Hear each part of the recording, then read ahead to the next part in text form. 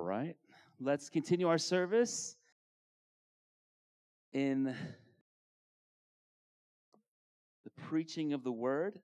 Welcome to church again. My name is Pastor Joe Marlin, and Aiden, you can turn me down a little bit. I'm pretty loud, as it is.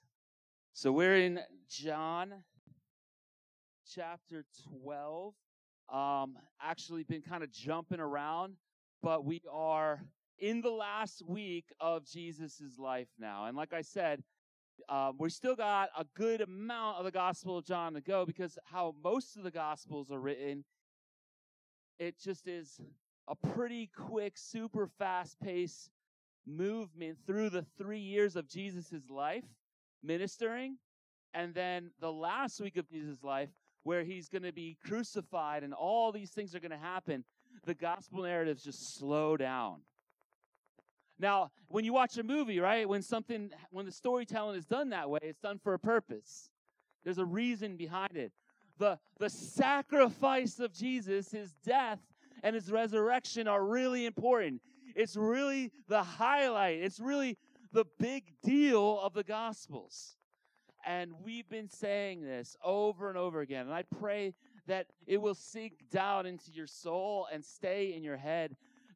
The message that John's gospel continues to present to us is that eternal life can only be received by trusting in Jesus, by placing your trust in Jesus. Not by your good works, not by all the things you suffered, not by all the times you came to church or all the times you prayed, but eternal life is received only through trusting in Jesus. And abundant life is experienced. So a full, meaningful life of the Spirit and power, a full, abundant life is experienced. How? Also by placing your trust in Jesus. That's how it happens. So we've been saying that every week, and I pray that as you hear all these stories, it sinks down into your soul. This is the Gospel of John. We call this series Jesus in Real Life, because Jesus is something that we're connected to in our real life, okay? Amen? So let me read today's text. It's found in John chapter 12, verses 1 to 8. And it goes, 6 days before the Passover, Jesus came to Bethany, where Lazarus was, the one Jesus had raised from the dead. So they gave a dinner for him there. Martha was serving them, and Lazarus was one of those reclining at the table with them.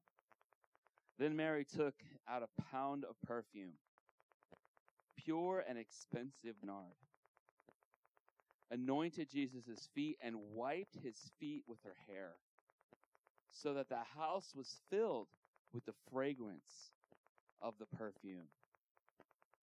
Then one of his disciples, Judas Iscariot, who was about to betray him, said, "Why wasn't this perfume sold for 300 denarii and given to the poor?" He didn't say this because he cared about the poor, but because he was a thief. He was in charge of the money bag and would steal part of what they had put in it. Jesus answered, "Leave her alone. She has kept it for the day of my burial. For you always have the poor with you, but you do not always have me." Amen. This is the word of the Lord. Amen. Amen. We see in this text, we see that they gave a dinner. Now, when you give a dinner, right, that's not just like having dinner. When you go hang out at Burger King or whatever, you're just grabbing dinner, right? You come over to someone's house, you might be having dinner. But here, they're giving a dinner. So we're going to do this thing. We do it every year. It's called Friendsgiving, where we'll get like 300 people from the community. We'll have a big meal at the fire hall, but it's not a soup kitchen type of deal. It's not us standing behind the line, giving out food and, like just making sure people eat, although we do want people to eat who are hungry. We decorate that place. We deck it out. It's like our big extended family wedding type of deal, right? We have Christmas trees. We put on the game. We used to put on the Super Bowl game, the one where we won. Let's go Birds. Hopefully it looks like we got a good season this year. All right, things are looking good. I see Bryce representing, and Miss Awesome. And but yeah, we are giving. We are giving a dinner, right? And then it says in the text, Martha served, which, of course, she was. Of course Martha was serving. Like, the whole story of Martha. She's always serving. She's always got her to-do list. She's always, in every single story, she's the one in the background making sure that stuff happens. And thank God for people like that. Thank God. We are all made differently. Amen? And so Martha is just, she's serving. And, when we think about this church, right, we got our Marthas, don't we? We got our people that are always serving. It's like nobody would be shocked to find out that certain people in the church were here in the middle of the week just cleaning up, making things right, fixing things up, preparing things, because God has given us those Marthas. Amen? We praise God for them.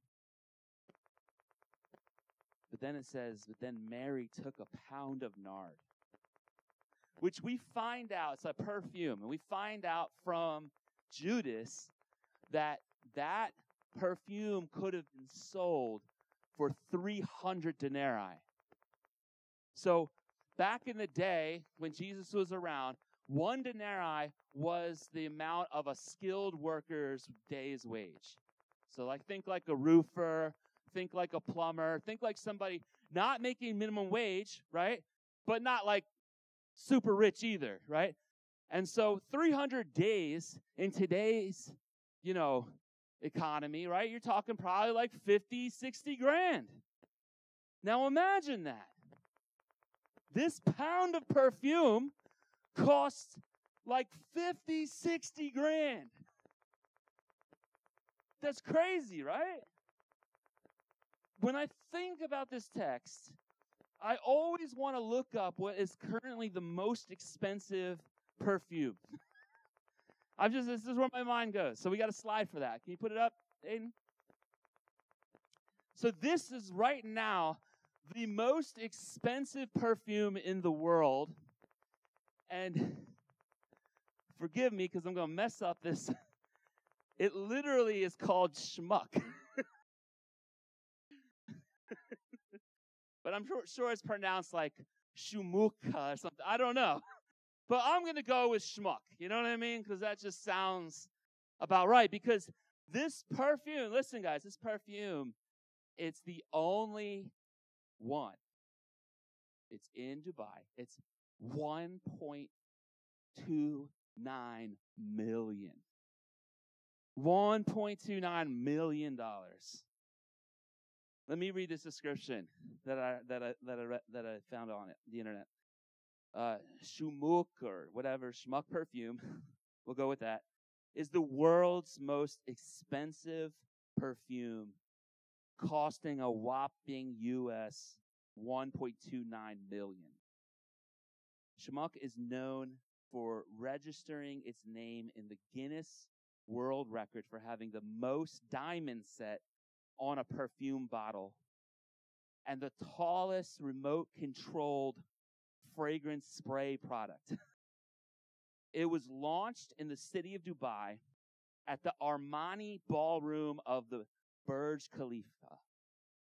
It was designed by Asghar Adam Ali, who is the chairman of the Nobel Perfumes Group and is also a great master perfumer. Schmuck is bundled with Indian agarwood, sandalwood, musk, Turkish rose, and many other ingredients which is not disclosed to the public. It is estimated that this fragrance lasts more than 12 hours on human skin and around 30 days when used on fabric. There's just one bottle available, making it one of the most rare and exceptional perfumes. Now, Mary did not have schmuck, but she did have something extremely valuable, right? She did have something extremely valuable. And the point of this thing, now you probably know people, like you probably have family. They get the headstones, they get the plot. This was for her burial. This was for when she would die, right?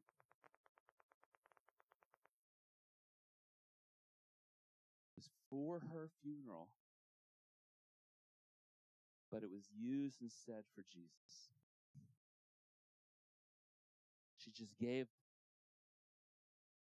most likely the most precious, expensive thing their family has and just poured it out on Jesus' feet and washed the feet with it in a crazy act of generous love. Amen?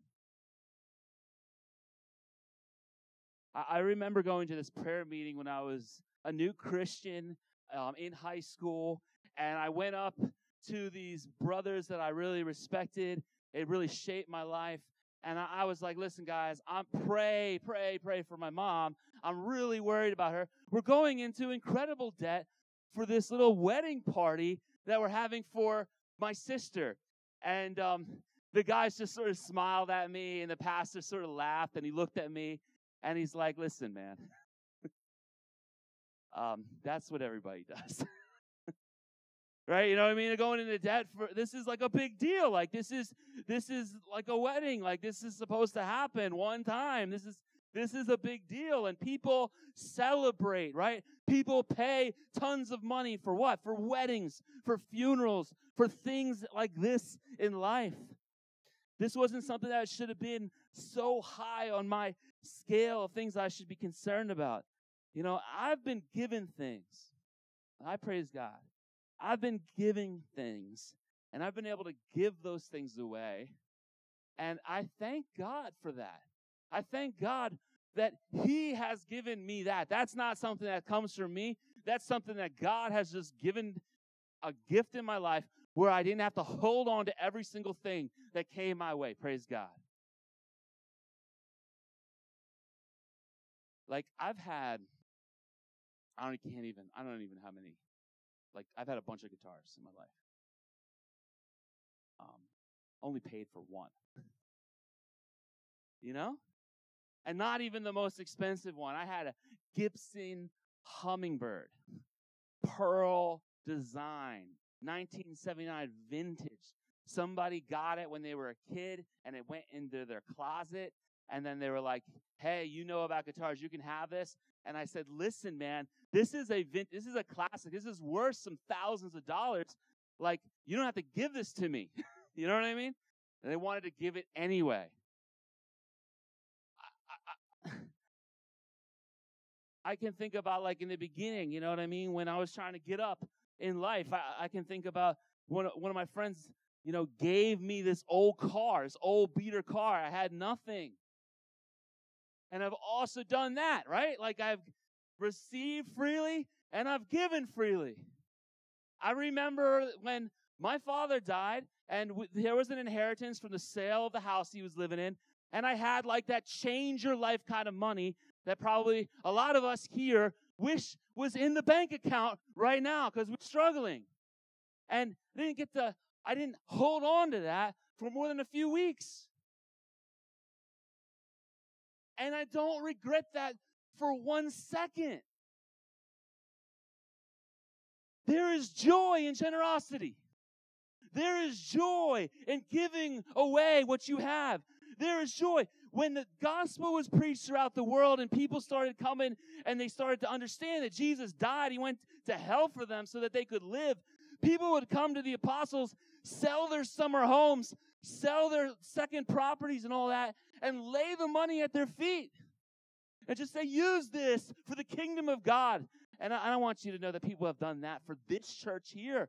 People have given up and sacrificed for this church to exist.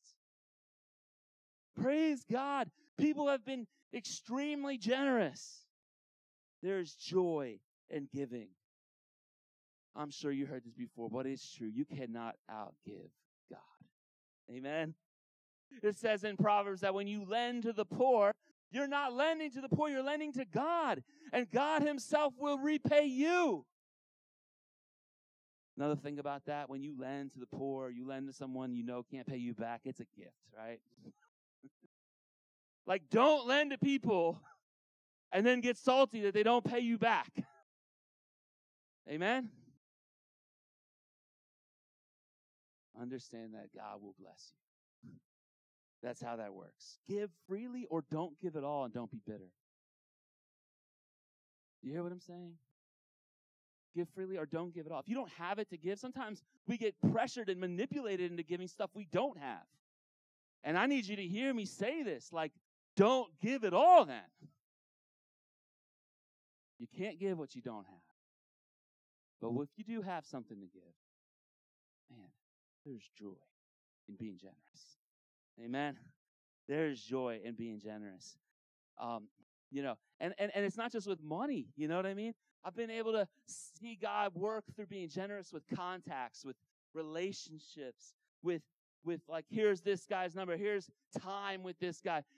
I love watching people, right? Kind of get to know some folks they wouldn't have ever known, help them get a job, help them experience new things, help them have new experiences in life. This is what it means to be generous. Like, we're generous with our time. We're generous with our contacts. We're generous with our space. God did not call us to be stingy with all of our time and our house and our space, and if we have a car, with that. He called us to live generously. And in the ways that we're being stingy, we got to ask why. There's boundaries, but then there's being stingy. And you got to ask, like, Holy Spirit, which one am I? Are these healthy boundaries, so I don't burn out and, like, you know what I mean, just never have time to myself, never have any money for myself, and never have any space to myself? Or is this just me just being stingy and just, like, barely having any of my life accessible to other people because I have some brokenness in me that I'm trying to, like, fix and heal the wrong way? That I haven't gone to God and I haven't experienced His healing. And so I see that I just have such a limited capacity to give of myself. Would the Lord search our hearts and convict us where we're being stingy? Amen? Giving is better than receiving. Jesus said it. It's true. And everyone who has ever been able to give knows it's true. It is more blessed to give than receive. The heart of God is generosity. And the more we follow God and we're His friend, remember last week, the more our hearts will be generous as well. The main thing that this passage reminds us of is that we spend our time, our money. We spend our time and money on what is most important to us. We spend our time and money on what's most important to us. If we don't do anything for our bodies, right, like we don't care, right? If we don't do anything for our family, then we don't care. If we don't do anything for God's people, the church, then that's something that we're just not invested in. If we don't spend any time with God, then we don't care. Like, our bank statement is actually showing us what we care about. Right? And some of that stuff, you got to care about. Like, you need a roof over your head. I know that, like, there's things there that are immutable. They need to be there. But it's very true that the way we spend our time and our money shows what we care about. And then Judas, right? Judas tries to trip him up. Judas comes with, well, this perfume was so expensive. So Judas, instead of seeing Mary just give this like extremely extravagant gift to Judas can't see it that way. Judas sees it as, man, think of the money. We could have sold this and given it to the poor. Now, here's the problem. John tells us what the motivations of Judas's heart was. He was like the treasurer of the apostles. He's the one that had the money bag, the common purse, right? And he would just kind of take some for himself. And so that was really his problem. He's like, this stuff is just being poured out on the ground, and the whole house is smelling like this perfume right now, and there's tears and devotion to Jesus, but he loves to skim a little bit money more than he loves Jesus. That's what's going on. That's the true motivation of his heart. But what he's doing here, it's called gaslighting.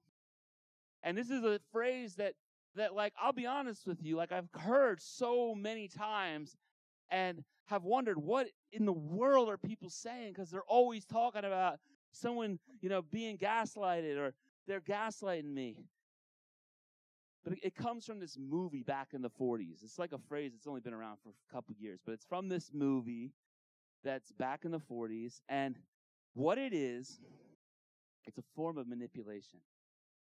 And it makes you question what you're feeling and what you experienced and what you think.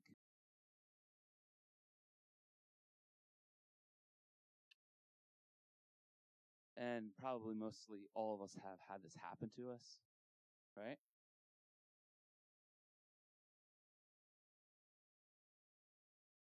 You ever have your folks say this? Eat all your food. There's kids starving in China. Eat all your food. There's kids starving in China. So we use other people's suffering to control you now because we just want to use anything to just get you to eat the stinking food on your plate, right? But what does this have to do with kids in China? Not a thing. Nothing. Zero, right? But what Judas is doing is the same thing. He's talking about the poor, but what does this have to do with the poor right now? It had nothing to do with the poor. It had everything to do with him wanting a little bit of influence and control to move things in a certain way. He's lamenting like, man, I wish I would have had that money. He's seeing the dollar bills, and he's seeing that he missed out on an opportunity for a hustle.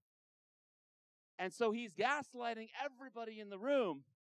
Oh, man, what we saw is this beautiful act of worship, but what we should be thinking about is how we could have been helping all these poor people, right? He's getting them to question their reality, question what it is they're seeing. And I want you to know that this is what happens to us. And when we follow Jesus, he actually wants us to have his wisdom and his discernment. He wants us to actually see through people's BS, amen? He does. And this is one of the ways you know if you're following Jesus or you're following a personality or the teachings of a man. When you follow Jesus and his Spirit is sent and lives in you, you actually get wisdom for yourself. You can stand on your own 2 feet and you can begin to see what's right and wrong. You're able to discern things. You're able to see that this is not coming from God, this ain't true, and this ain't good for me or anybody. God wants to give you discernment. But there are people, there are teachers, there are spiritual leaders. There are people out there that may not even call themselves spiritual leaders. There are family members. There are neighbors. There are people in our lives that they don't want us to be more discerning. They want to pull the blanket over us. They don't want to see what we're doing because they got other plans, other motivations. True faith is not receiving everything naively without discernment. That's not true faith. But when we're united with Jesus in a real relationship with him, we get some of his wisdom. Amen? So pray for that wisdom. Pray for discernment that people would not use you. That people like Judas wouldn't put false guilt on you. Now, real guilt is a problem. We do things that are wrong. We hurt people we love. We say the things we shouldn't have said, think the things we shouldn't have thought, and do the things we shouldn't have done. Amen? And so real guilt is like the check engine light on the car, and we got to pay attention to it and not like just put a little piece of electric tape over it and ignore it and act like nothing's wrong, right? Like one of our sisters praying about all the mechanical problems in her car. Our car was rumbling like crazy down 55 today, and I'm praying, I don't know how we're going to fix it or what the problem is. But when your car rumbles, when you hear a screeching noise, when things start smoking and things start getting hot, you need to pull over and you need to deal with it. And if you don't, there's consequences. And it's the same with guilt. It's actually a gift from God. It means we're alive, just like pain. Pain means you're alive. If somebody were to cut you with a knife and you didn't bleed and nothing happened, it means you're dead. You can't love people and not experience pain. Amen? If you love people and you get disappointed, guess what? That means that you are alive and live in this real world. You know what it is to constantly just feel happy? And, Jesus promised a full life, but he didn't promise a state of unending, right, pleasure. You know what that is in this life? And it's not unending. It ends hard and fast. That's just getting high. Right? And it doesn't last. And it's not what Jesus called us to.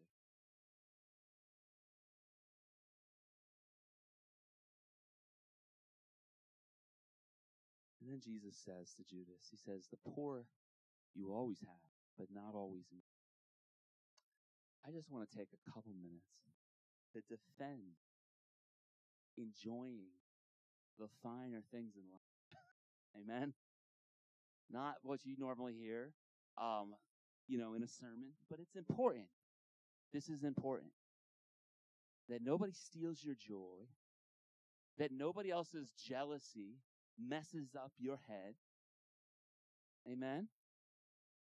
I remember being like a brand new Christian, and there was this single woman. She came home from the mission field, and she talked about the joy of things like chocolate, things she hadn't had for years.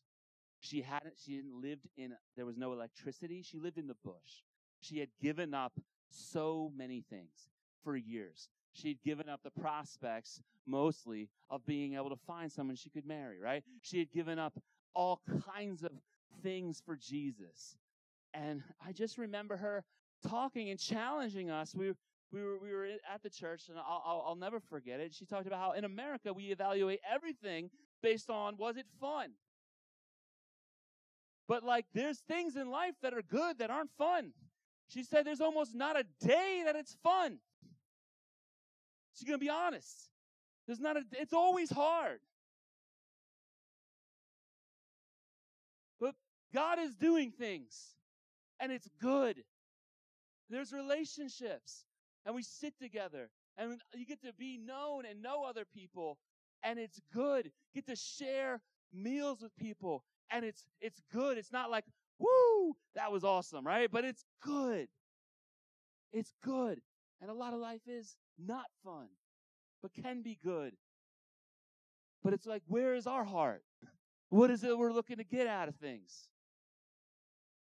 But then she said this, and I didn't understand this until I actually went, you know what I mean, and lived on the mission field myself. She said that you need to enjoy the life and the opportunities that God has given you. She said, don't waste the opportunity to go to the park, to travel, to see beautiful things. Don't waste the opportunity to go to a concert. Don't waste the opportunity to go to a movie. She can't do none of those things. And she appreciated those things so much more, having had all those things taken away.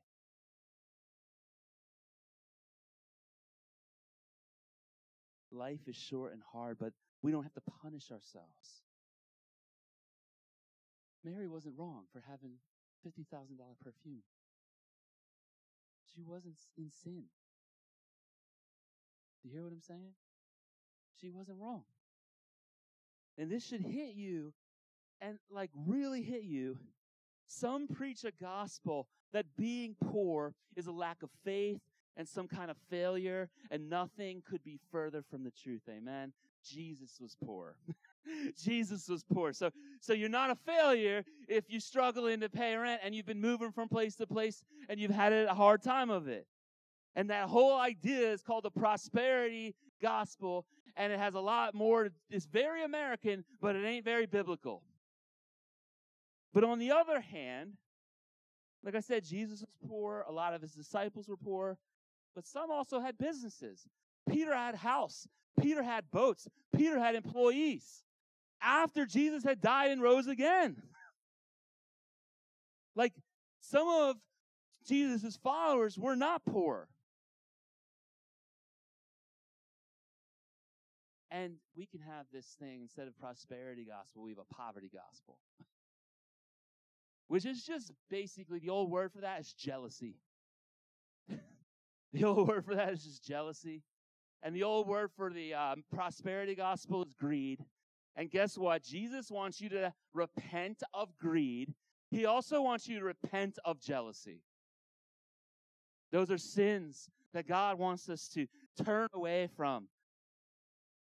I feel like some of us might have been on Judas's side. I know some days I would. Just admitting that to you right now. I feel like, some of us would be guilty. Like if somebody were to offer us something nice, oh man, come on this helicopter ride with me. Oh, that's not the kind of thing for me. You got the wrong guy. What? You know what I mean? Like there's things we just don't do because we don't want other people jealous of us wherever we came from. I know for sure, people whose parents or whose boyfriend, girlfriend, they sabotage their own relationships. People are trying to get their license. They're 30, 40 years old, and their family members are having a crisis the day they're supposed to take the test because they don't want to see their own family do better than them. They want to suffer and not suffer alone. And what I'm saying is that this is a poverty mindset that Jesus came to break us free from.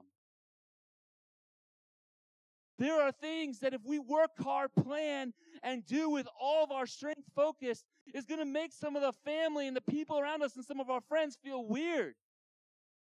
Like, oh, you trying to leave us? You think you're better than us? No. Not at all. Not at all. I'm just believing what God said about me. I'm believing his promises. I'm believing that he's good and he wants to give me good things. I'm believing his word, which teaches left and right, that when you work hard, amen, that God has given you power. He's given you a voice. He's given you hands. He's given you an opportunity to actually do something in this life. And we forget that. And that's the devil. He wants to rob us of all of our opportunities.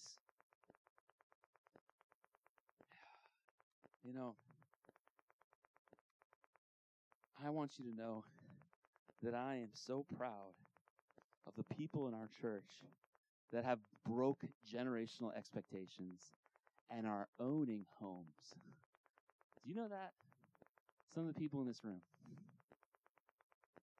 They have a car, right, that's not 30 years old and usually not working.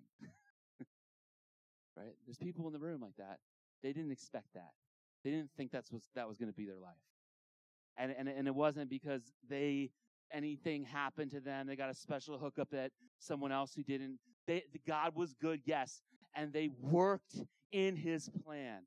Like, I know people in this church that said no up to 1,000 nights of ordering Uber Eats and going to the corner store and doing a lot of dumb things, and now they have things in their life that are awesome, that break the expectation of their family and their background. Jesus came to give us a full life, not a miserable life. Our brother Bill, he plays keyboard, right? He talks about how sin institutionalizes us. You know, I don't know if you've ever seen Shawshank Redemption. It's my favorite movie. And the old guys, like they talk about, he's institutionalized, right? And what that means is, like, he can't function outside of prison. And some of us, it's like we can't function without a stream of bad things happening to us, one after another. We don't know how to just kind of break free from that. We think that it's always going to be the hammer dropping on us, left or right, and we don't know how to receive good news. But Jesus came to give us a full life, not a miserable life. You can't just expect bad things to happen. Like, there's a times when Jesus bailed them out, and I know there's times Jesus bailed you out. I know there's times Jesus bailed me out. There's times where I've sold things, right? And it was to the dollar exactly what I owed. Now, only God can do that. That was not a financial plan. That was a provision. And God is the one who wants both. He wants you to plan for stuff, but he's also so kind, and he just provides when we're in a mess, when we have nowhere else to turn. When the disciples didn't even have, like, money to pay their taxes, and they were going to get jailed up and all that. Jesus is like, go fishing. And they go fishing, and they reel in a fish that has coins in its mouth. And they're able to pay the tax collectors. God can provide for us in crazy ways. And so Mary could just be crazy generous. And it's a beautiful thing. But I need to hear you to hear this too tonight. Jesus has to come before our quote-unquote good works. Like our church, we do a lot of stuff. We give out food every month. We're going to have a big meal for right before Thanksgiving. We've helped people in all kinds of ways. Moving people from one house to another, putting stuff in storage.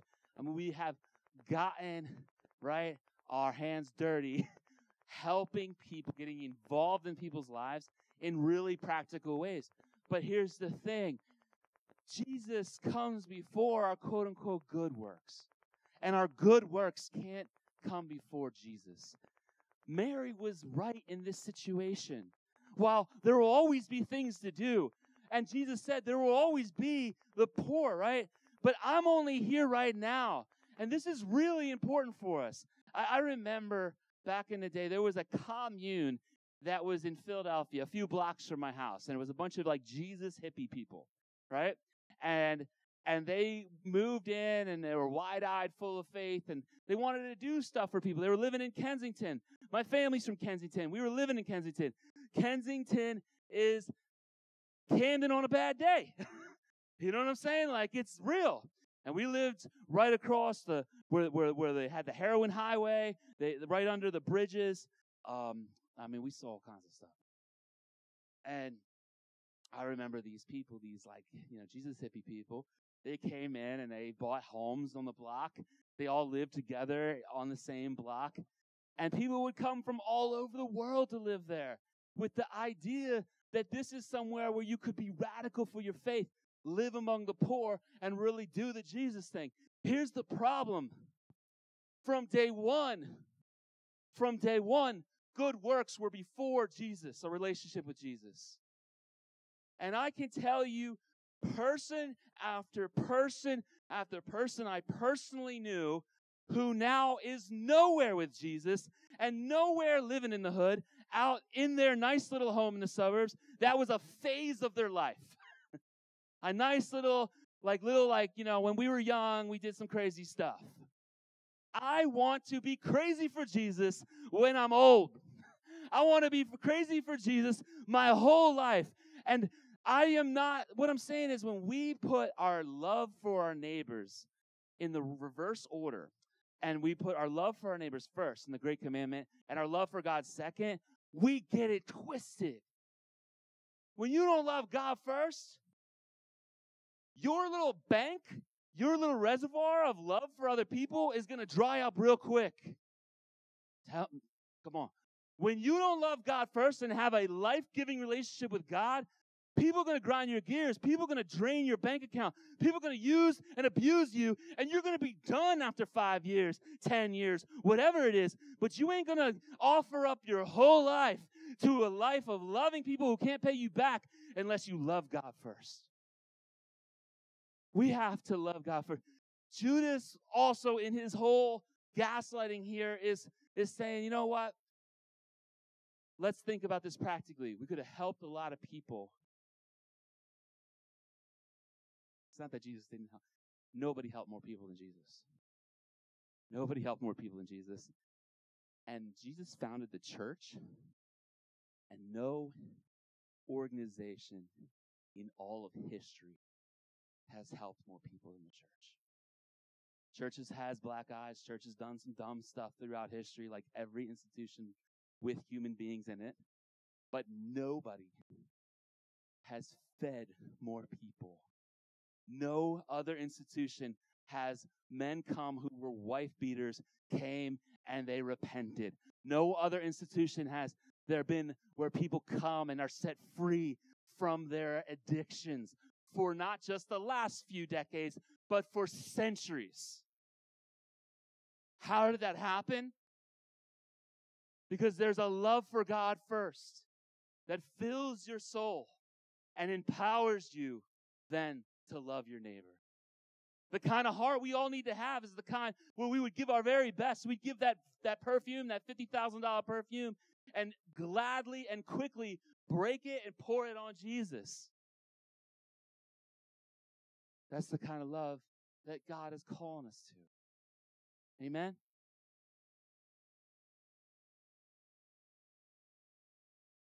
I want to read this. It's from the greatest chapter in the Bible, Romans chapter 8. I don't have it on the slide, but starting in verse 31. I just want to remind you as we end this message. Yes, Mary was really generous, right? But she understood something.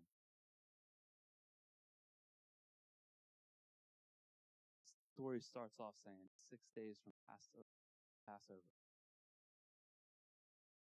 It meant that it was 5 days from when Jesus was going to hang on a cross. The blood of Jesus and the life of Jesus worth a lot more than a $50,000 perfume. This is what Paul says in Romans 8. He says, what then are we to say about these things?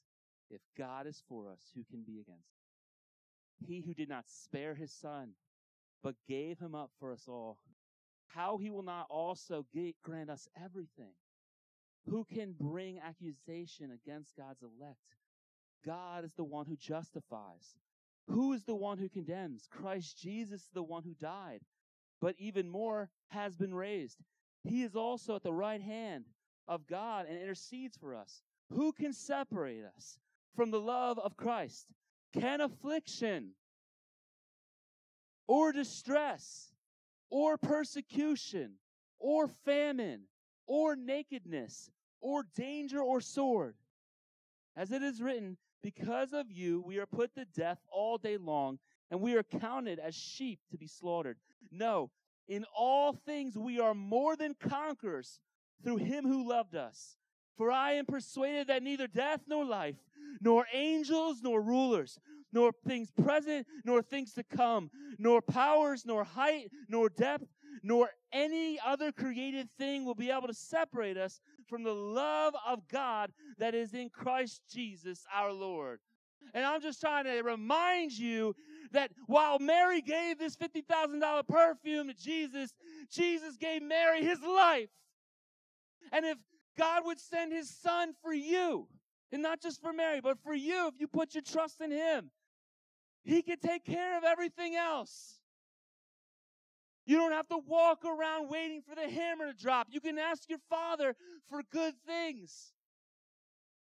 You can ask your Father for healing. You can ask your Father for a better job. You can ask your Father to get out of the situation you're in. He has promised us a full life and eternal life. He has called us his own children. Listen, when we are God's sons and daughters, he wants you to walk around with a little confidence. He don't want you to walk around ashamed and beat up and acting like nothing good is coming your way.